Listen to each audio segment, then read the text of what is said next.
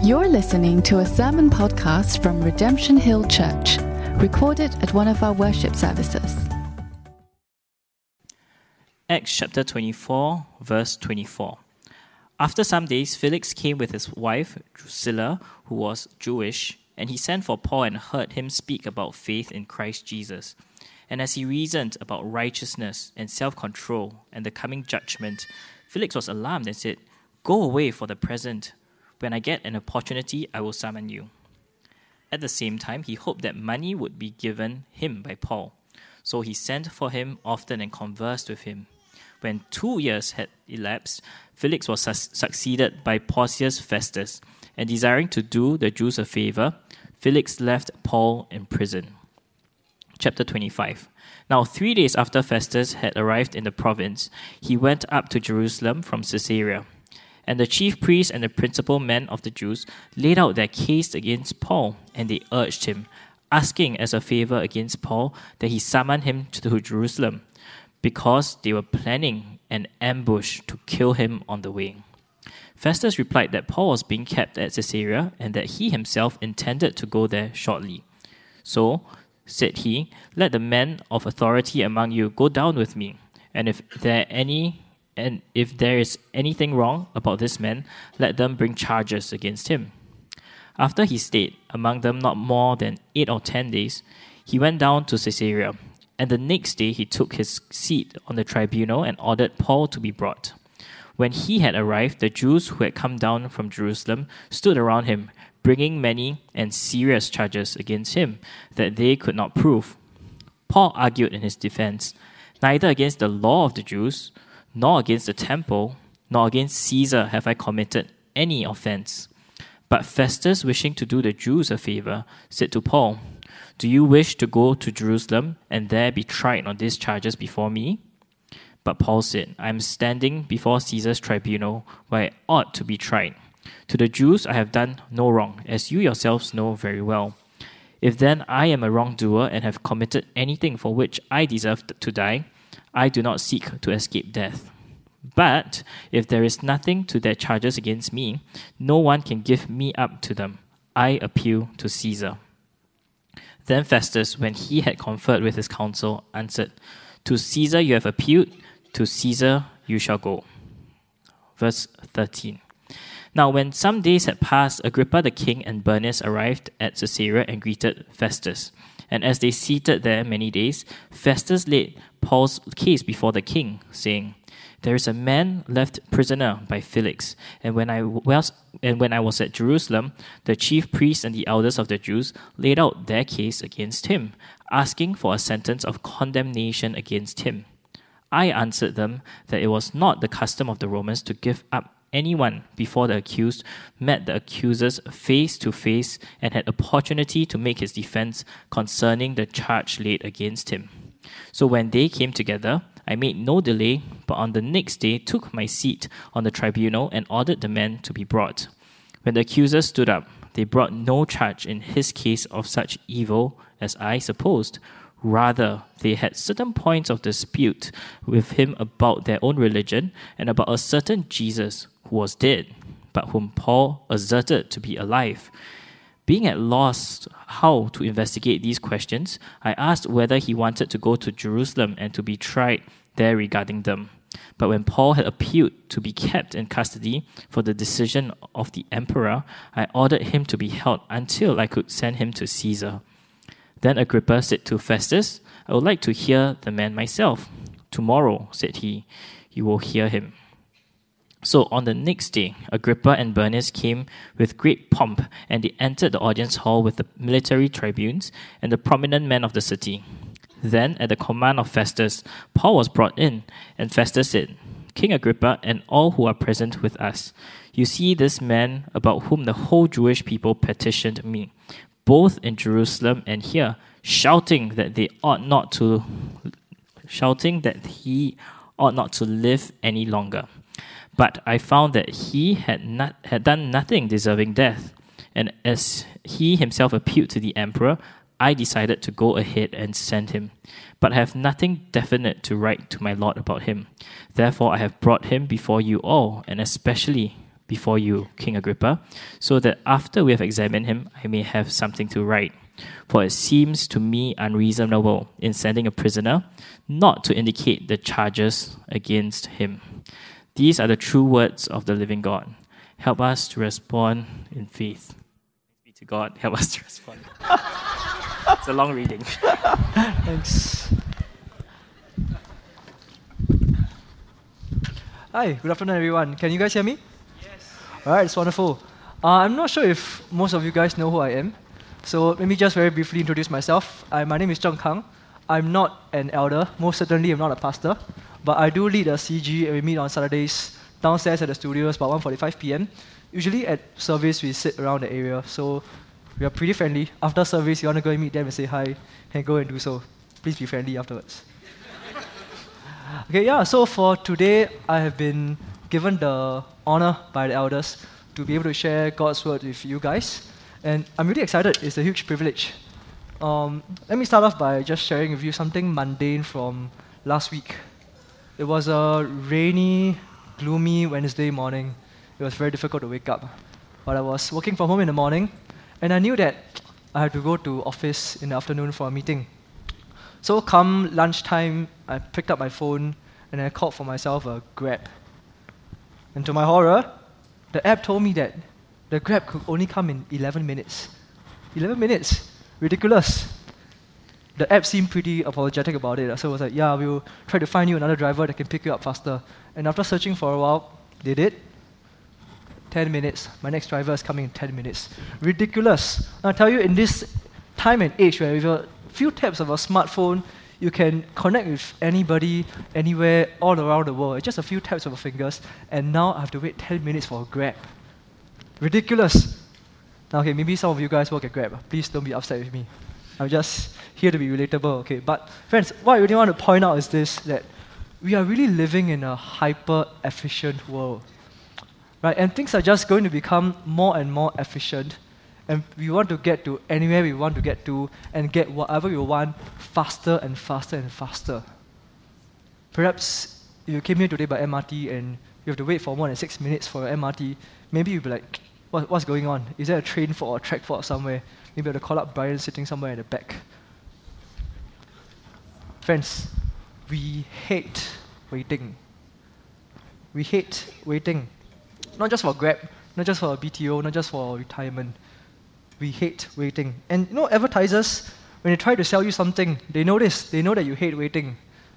And that's why when they try to sell something, what do they always ask you? What are you waiting for? What are you waiting for? Sign up for a free trial now. Sign up for a Go in the Word workshop now. Buy your glow-in-the-dark toilet paper now. What are you waiting for? We hate waiting. Now, friends, I'm not trying to knock on the efficiency of the world that we live in today. It's a great thing to be living in such a day and age. But there are just some things that must be waited for. You know, today I know that there are some things that you today are personally waiting for. It's something more than just a craving. It's a longing. It's a longing for something good. Maybe it's like a marriage, or a first child, or financial freedom, or healing, spiritual growth, waiting for a friend or loved one to come to know Jesus personally. Or maybe something more intangible. You're just waiting for that one day where you'll finally be taken seriously by the people around you, where people won't think that you're weird or you're annoying. And friends, these are sometimes things that you don't know when it can be fulfilled. You may not even know if it can be fulfilled. We hate waiting. And so, with all these uncertainties, what does it look like to wait well? How can we wait better? I hope to show us in our sermon today that because God is faithful to us, we must wait on the faithful God in uncertainty. Because God is faithful to us, we must wait on the faithful God in uncertainty. So if you have your Bibles open, you can track with me. We are at Acts chapter 25. Here we are. Let me just orientate us to the text, right? We are at the part of Acts that focuses mainly on Paul's witness. So this spans from Acts chapter 21 all the way to 28. if the whole book of Acts was a Netflix series, we are probably at the final season already. So for those of us who have us in the past few weeks, you have remembered that Paul obeyed God to go to Jerusalem to preach the gospel. Now, when he was over there, before he could even do anything, he was falsely accused and ruthlessly attacked by a mob. And this attack escalated so badly that they had to prompt Roman military intervention. And multiple times, Paul tried to defend himself against his accusers and even tried to witness to the people that were accusing him. But time after time after time, it just stirs up more and more chaos. And now Paul has become a prisoner under the charge of stirring up trouble. Now, some Jewish zealots hated him so much that they even tried to assassinate him. We see that in Acts chapter 23.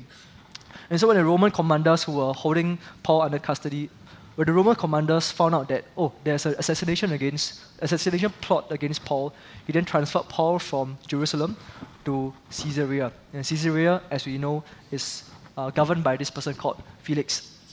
So imagine with me, how discouraged Paul must have been back then. He obeyed God to go to Jerusalem to preach the gospel. And before he could see anybody come to faith, he became a prisoner in another city. But in the midst of all of these discouragements, Jesus appeared to him in Acts chapter 23, verse 11, which you can see on the screen over here. This was Jesus trying to encourage Paul. Here's what he told him. Take courage, for as you have testified to the facts about me in Jerusalem, so you must testify also in Rome. The prison cell in Caesarea is not the end of the story. Jesus promised that Paul will make it to Rome one day to testify about Jesus. Right? This is important. We'll come back to this later. Now, so in Caesarea, what we saw last week when Dan was preaching was that Paul was defending himself before Felix, but the outcome was pretty inconclusive. There was no guilty verdict, yet at the same time, Paul also wasn't cleared from all of his charges. So Paul remained in custody. Now what happens next? Let's look at verses 24 to 27 in Acts chapter 24. David read for us just now, but I'll just read it again. After some days, Felix came with his wife Drusilla, who was Jewish, and he sent for Paul and heard him speak about faith in Christ Jesus. And as he reasoned about righteousness and self-control and the coming judgment, Felix was alarmed and said, "Go away for the present. When I get an opportunity, I'll summon you." Now, at the same time, he hoped that money would be given him by Paul, so he sent for him often and conversed with him. When 2 years had elapsed, Felix was succeeded by Porcius Festus, and desiring to do the Jews a favor, Felix left Paul in prison. Friends, I'm not sure if just now as David was reading, we missed out just this one line over there. 2 whole years would have passed before we even came to Acts 25 today. In Acts 25, you will see Paul making his defense against the new governor Festus, who replaced Felix, and then later before King Agrippa. You'll see that next week. But friends, look at this. 2 whole years just went by like this in one sentence of the Bible. Depending on how quickly you read it, it might take 5 or 10 seconds. But for Paul, this was 2 years in limbo. No certainty, no freedom, no answers. Just waiting. Just waiting. So how did Paul wait in this uncertainty? And by extension, how then should we wait in our uncertainty? So this is my first point. We must wait on God in uncertainty. We must wait on God in uncertainty. Now, when you see my first point, maybe some of the sharper or more skeptical ones among you guys will be like, easy for you to say. Easy for Paul to do it. Wait on God in uncertainty. He is the Apostle Paul. But for me, I'm just this average dude in Toa Payoh Lorong 6. What? I'm just an average dude on the street. What's all this thing about waiting on God? But friends, before you dismiss this too quickly, I want you to imagine with me. Imagine with me if you were the Apostle Paul. Right? Walk a few steps in his sandals and see perhaps how easy or how difficult this was for Paul. Right? Just dive into the life of Paul right now. When you're first escorted from Jerusalem to Caesarea, you're under military detention, but at the very least you think that you can make a pretty strong case for yourself, a pretty strong defense, right? All those accusers, they have no real evidence against you. If Poffma was a thing back then, you can just Poffma all of them. Now, even though you're discouraged that nobody in Jerusalem believed the gospel, at least you'll be confident that surely you'll be found innocent before Felix. And that's why you tell him, I cheerfully make my defense. Acts chapter 24, verse 10. I might be a terrible evangelist, but surely I'm not a criminal. I'm not here to cause trouble. But your confidence in being set free starts to wane when you realize that this governor can't really make a decision on my case. He never actually concludes whether you're guilty or not guilty, and he just puts off your case, right? You just put them off. You thought you'd be out tomorrow, but you go straight back into custody. For how long? You don't know. Or maybe at this time, your confidence in being set free is starting to drop. So here you are, sitting in prison, waiting and waiting. And then there's a knock on the door. Hey, Paul, get out. Felix wants to meet you. Maybe now's the time when Felix will want to hear me out, and I can prove to him that I'm innocent, and then I can be set free. So you go in a merry way, you go and meet Felix, and then you reason with him about Christ Jesus, about righteousness, about self-control, about how there's a coming judgment. Surely he must know I'm not here to cause trouble. Here I am talking about righteousness. But after this long conversation with him, he essentially tells you, go away. When it's more convenient, I'll call you. What? I thought after I spoke to you, you would think that at least I'm innocent. So back into custody, there you go. Your hopes of freedom were being raised, and then it got crushed. Now, a few weeks later, maybe a guard knocks on the door again. Hey, Felix wants to see you. You go out, this time you think maybe I can convince him. You have a long chat with him. Nothing happens. And you go back into prison. Hopes are raised, then crushed, and raised, and crushed, again, and again, and again. We see in verse 26, in verse 26, that he sent for him often and conversed with him. Right? Each and every single time Paul went over there, chatted with Felix, and then he goes right back into prison. There's no certainty of when the next time you get caught, you'll be a breakthrough. There's no certainty of when you'll ever get out. You just have to wait in this uncertainty. Friends, many of you guys today, you know how this feels. I've spoken to some of you whose loved ones have been struck by a mysterious illness, and make it even difficult to come to church. Every single doctor's visit was hopes that were raised and then crushed, and raised and crushed. And here you are just waiting and hoping for healing. I know some of us who have very good, godly desires for marriage and sex, and you've been waiting and longing for someone who loves you back equally. But each time you pluck up your courage to ask someone out and you get rejected, it's hopes that were raised and crushed, and raised and crushed, and there's no certainty of whether you'll meet that special someone. I could go on and on to talk about those of us who are waiting to become parents, finding every pregnancy test a crushed hope. Or those of you longing for a better job and finding every ignored email or rejection letter a crushed hope. You know how this feels. And in Paul's case, it wasn't even his fault either.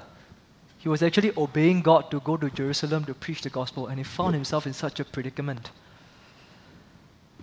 So, what does it look like to wait on God in uncertainty? In the text that we're reading today, I think there are two ways in which I can see what it looks like to wait on God. So let's take a look at the first one. So firstly, is to remain holy. By that I mean we obey God's commands instead of taking matters into our own hands. Now come back with me to the text. When Paul met with Felix these 2 years, we realized why Felix just refused to come to a conclusion on Paul's case.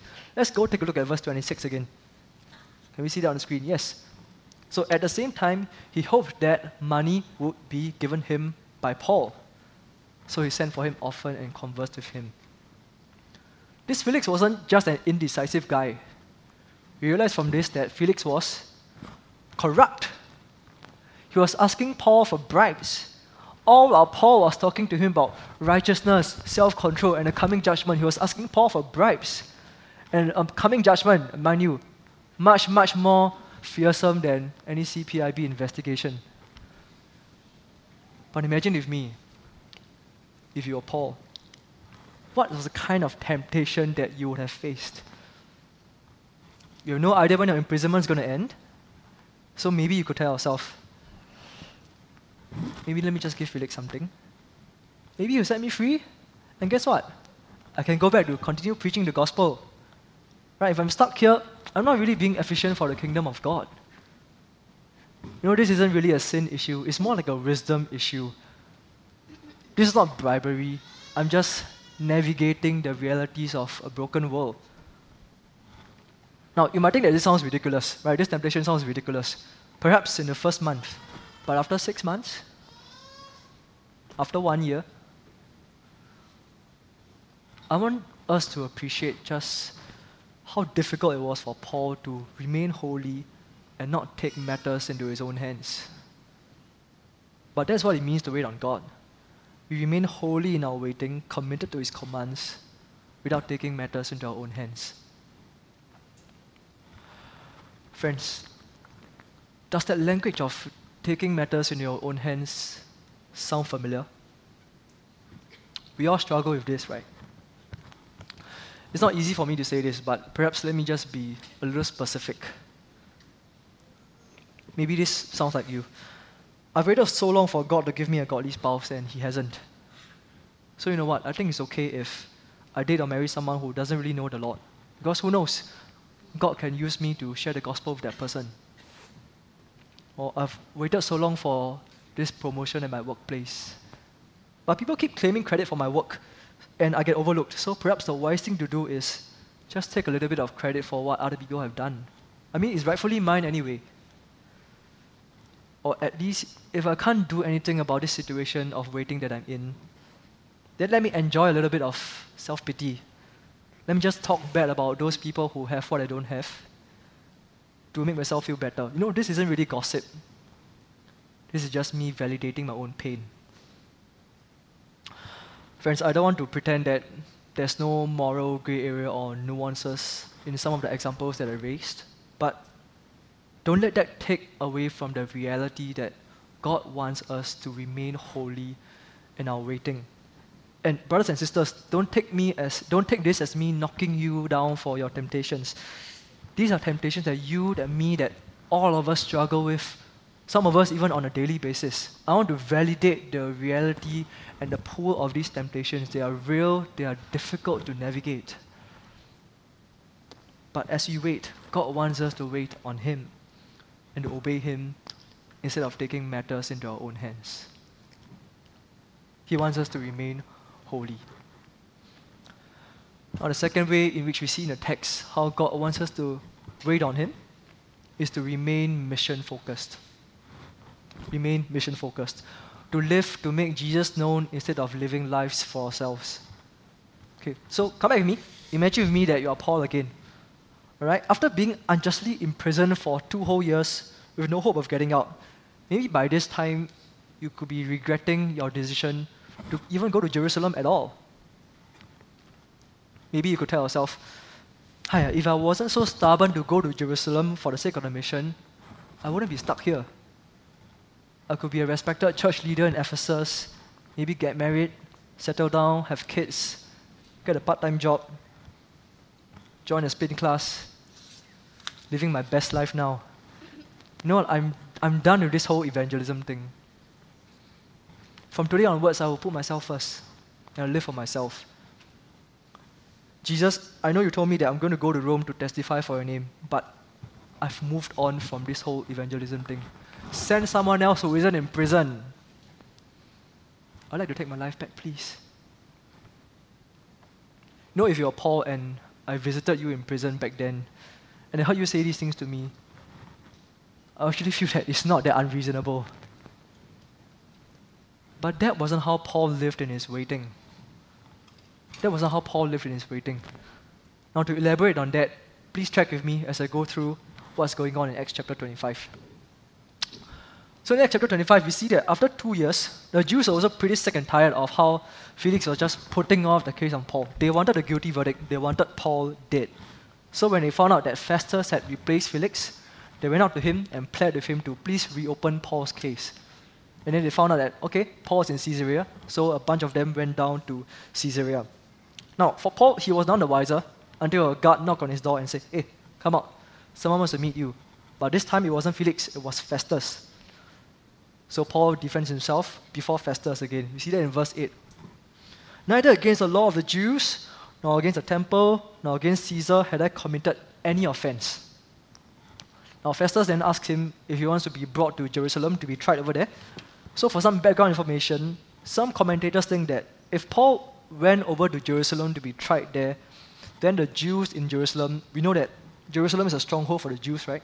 The Jews in Jerusalem would affect the impartiality of the case, and it will work against Paul. So instead of wanting to go to Jerusalem, he exerted his Roman citizenship rights and said, I appeal to Caesar. I appeal to Caesar. And of course, Caesar is Julius Caesar. This was the emperor of the Roman Empire back then. His court is in Rome. So every Roman citizen back then, if you were a criminal, you had the right to be tried by Caesar in Rome.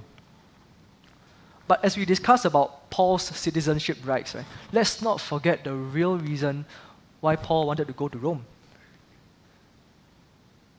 Paul wanted to go to Rome to live out exactly what Jesus has promised him back in Acts chapter 23, verse 11, to testify about Jesus in Rome. In the 2 whole years of waiting in uncertainty, Paul waited on God and remained mission-focused instead of choosing to live for himself. Friends, do you see this? Paul understood that his life mission was not primarily to be free from his chains and to live a comfortable life, but to make Jesus known. So even as he was in prison, he wasn't passively waiting, he was continually witnessing to Felix in prison. He was still desiring to make Jesus known. Witnessing for Jesus was what got Paul into prison in the first place. It was what kept Paul in prison. It was then what got Paul to Rome. Do you know what this means, friends? Even if Paul was in chains and seemingly stuck, not a single second of his life, not a single second of his waiting was wasted in God's economy. Because this whole imprisonment was just part of Paul's life mission, to make Jesus known. Brothers and sisters, we like Paul, we have been given the same mission by Jesus. We are here to love God, we are here to love our neighbor, and a large part of that is to proclaim Jesus, to make him known, to make him look great. God did not give us the mission of living for ourselves. If our mission is to live for Jesus and to make him known, then like Paul, our mission or our purpose or our meaning is not threatened by our lack of anything or waiting of anything. Because in any situation, we can glorify God. We can make Jesus look great. We can make him known. If our mission in life is to live for Jesus and to make him known, not a single second of your waiting is wasted. Friends, think. How does it look like for you to witness for Jesus in your waiting today? Let us remain mission-focused even as we wait. Now, at this point of the sermon, if you've been tracking with me, I suspect that there will be 2 groups of people. The first group of people are just very pumped up. Yeah, I'm going to obey Jesus. I'm going to wait on him. I'm going to preach the gospel. I'm going to do it. And there's a second group of you who are just rolling your eyes right now. 360 degrees back, looking at me. God, you've given me such a hard life. And now you want me to wait on you, to obey you, to continue preaching the gospel. cut me some slack. Now, I'm glad to let both of you guys know that this sermon is not done yet. I don't want us to leave today thinking that we should just be more like Paul. In fact, if that's all you've written in your notebooks, please cancel that right now.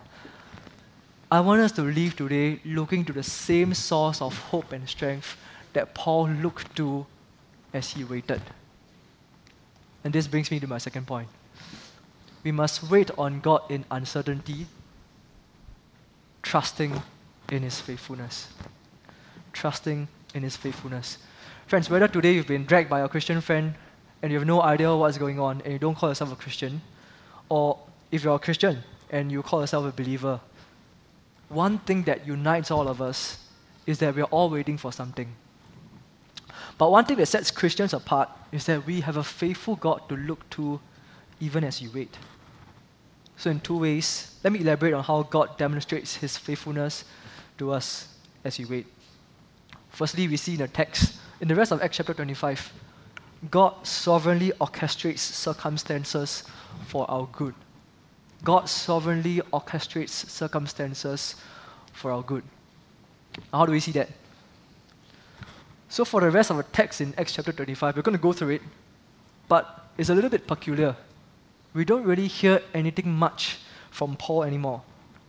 In fact, what we have is more like a behind-the-scenes conversation between Festus and another king called Agrippa. He was a king of a different province, and he just happened to be traveling with his sister Bernice. He came over to Caesarea. And Festus was just really puzzled by Paul's case, so he was consulting with King Agrippa on what exactly to do with Paul. Yep. Can we take a look at verses 18 and 19? Right, there we go. So, here's essentially what Festus said, right? He didn't seem to have done anything evil, like what the accusers are accusing him of, this Paul. It's just a dispute among their religion about this certain Jesus who is dead, but Paul happens to say he's alive. This Festus didn't even really know who Jesus was. And Agrippa also was similarly just puzzled by this whole case. Perhaps he hadn't seen such a thing before. So he didn't really offer any immediate advice. He just said, I want to see this person tomorrow. And later on in verses 23 to 25, Agrippa and Festus, they just enter an auditorium and they give Paul a hearing. And again, Festus says in verse 26, I found that he's done nothing deserving of death.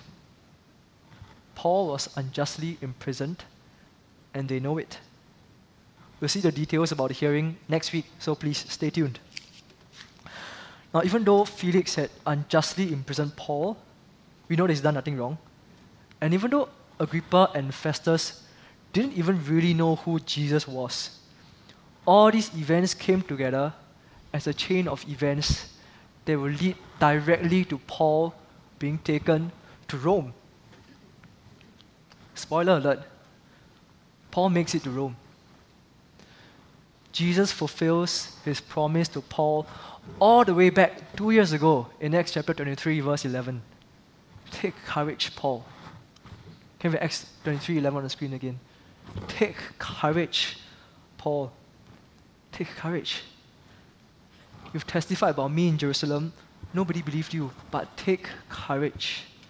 I will see to it that you make it to Rome. You're not going to be stuck in this cell forever. When the time comes, you go to Rome and testify about me. But for now, in your waiting, take courage, Paul. Could Jesus have done it by miraculously sending an angel, unlocking his cell door, unshackling him, and letting him walk on water from Caesarea all the way to Rome? He could. Jesus could have done that. In fact, he's done it before in Acts, in the rest of the Gospels. He has done it before. But he didn't choose to do it this time. What we see instead is a conversation of two people who have no clear idea of who Jesus is, playing directly into the hands of the God who is ultimately, sovereignly in control. Why? To fulfill his promises to Paul. From behind the scenes, God was sovereignly orchestrating history for the good of his people. Now, as we read this text, we have the benefit of hindsight. But right there in prison, Paul had no benefit of hindsight at all. He had no idea how he was going to get out. he could only carry on waiting on God, trusting that God was going to be faithful to him. And friends, we can carry on waiting on God, trusting that God is sovereignly orchestrating circumstances for our good. Where you are right now, you have no benefit of hindsight of how things are going to turn out. You have no benefit of hindsight on what the future is going to bring. But you have a faithful God to look to as you wait. Friends, I want to make a short concession here.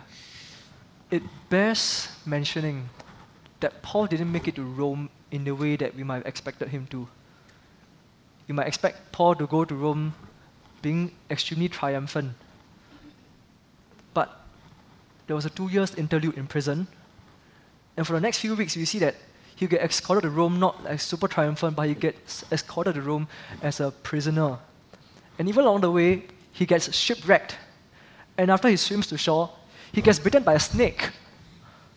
And then I sincerely asked myself as I was preparing for this, God, if you're really going to work all things together for good for Paul, why does the good for him look like this? Has any of us thought of, yeah, God is going to work all things together for my good, so I'm going to get bitten by a snake? Have you ever wondered that about yourself? Why does your best for me look like this? Now, C.S. Lewis, a very prominent Christian writer, when he was commenting on the verse, Romans 8, verse 28, which I think many of us know, it talks about how God works all things together for good, for those who are called according to his purposes. Here's what he said. We're not necessarily doubting that God will do the best for us. We're just wondering how painful the best will turn out to be. Sometimes what God deems as the best for us may not be that our waiting ends quickly and that our longings get fulfilled soon. It may not even be that our waiting could end in this life. Could it be that in waiting, God deems what's best for us is that we learn to trust him and rely on him, to hold on to the things of the world lightly and to hold on to him tightly? Could it be that in waiting, God deems what's best for us is that he reveals that we want certain things more than him and to draw us to repentance? Could it be that in waiting, God deems what's best for us is that he wants to use our unmet longings as part of our mission for him?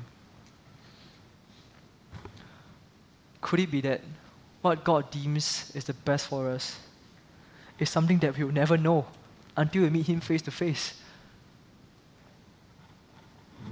Friends, I don't know what it is for you specifically. But if there's one thing I'm very certain of, is that God has not forgotten you. He sees your longing. He sees your waiting. He's actively working in ways that you do not know to orchestrate all of the circumstances for your ultimate good.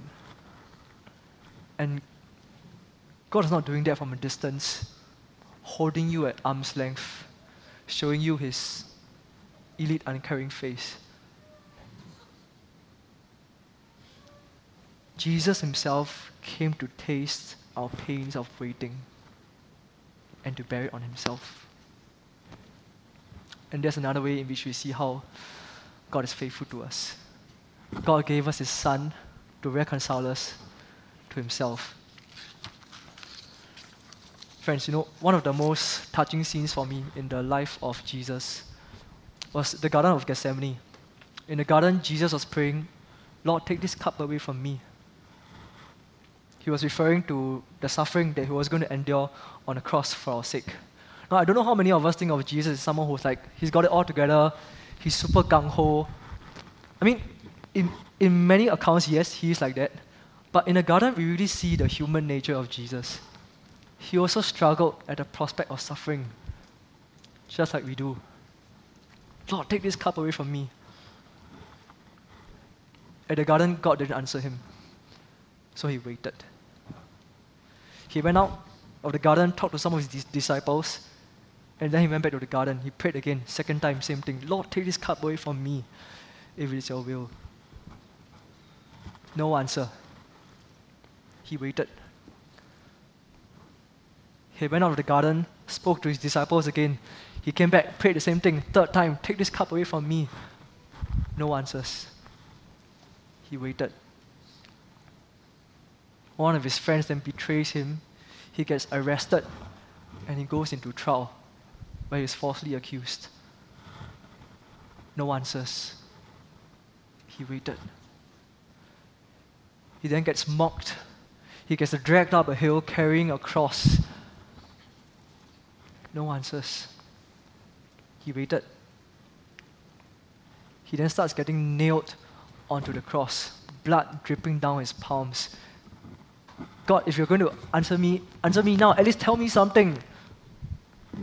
No answers. He waited. And he waited, and he waited, and he waited, as his breath got shallower and shallower and blood just draining from his body. As the ninth hour approaches, it became pretty apparent God was not going to answer him. His last words were, my God, why have you forsaken me? Jesus waited all this time while remaining holy and firmly committed to his mission. Yet God did not answer. Why? It's because through the death of Jesus, all of our sins that separate us from God can be laid onto him. He took the punishment that we deserve for not waiting on God, for taking matters in our own hands, for living lives for ourselves. And he did that so that we can be reconciled to God. This is the gospel. This is the good news of Jesus Christ. Now maybe you might be wondering, why does God want to send Jesus to die for sinners like us, sinners like me, and be reconciled with people who disobey him and want to have nothing to do with him? Because God is a faithful God.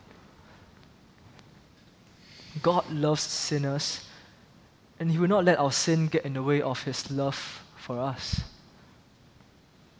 Like what we sang just now, I wonder how he could love me, a sinner condemned unclean. How marvelous is my Savior's love for me. Friends, do you know how deeply you are loved by God? Do you know how deeply Jesus loves you? Which other God can say, I empathize with your pain in waiting, and I chose to take it on myself to know what you exactly are feeling, so that even in your waiting, you are not alone. Which other God can say, I'll work all things together for your good, even as you wait? Which other God can say, I love you? Friends, this is a God that's worth waiting on.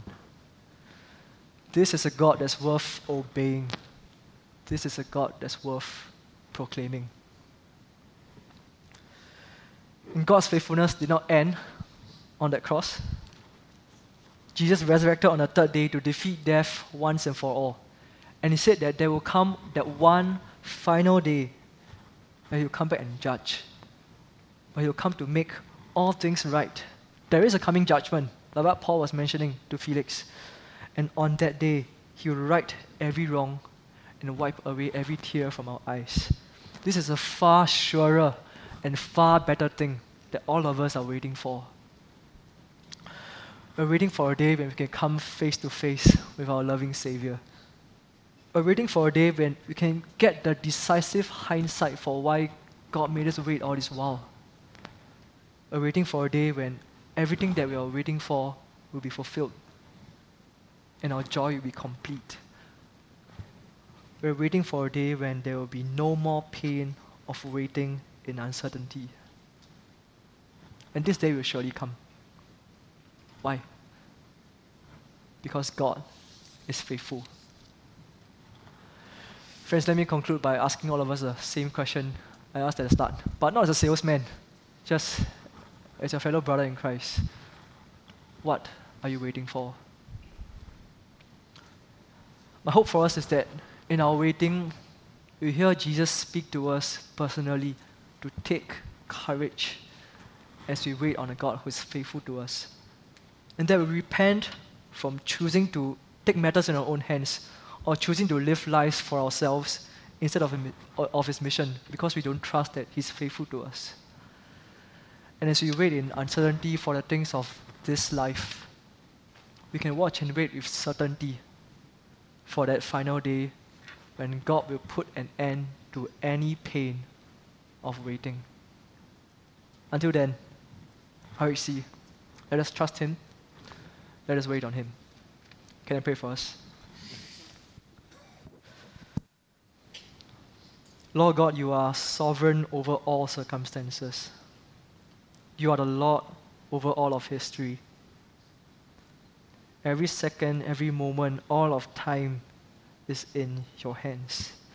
Lord, we need you to press the realities of your power, your faithfulness, and your goodness to us into our hearts today, so that as we wait, we can be strengthened to live for you. And at the same time, Lord, we pray, come, Lord Jesus, come. Put an end to our uncertainties, put an end to our unmet longings.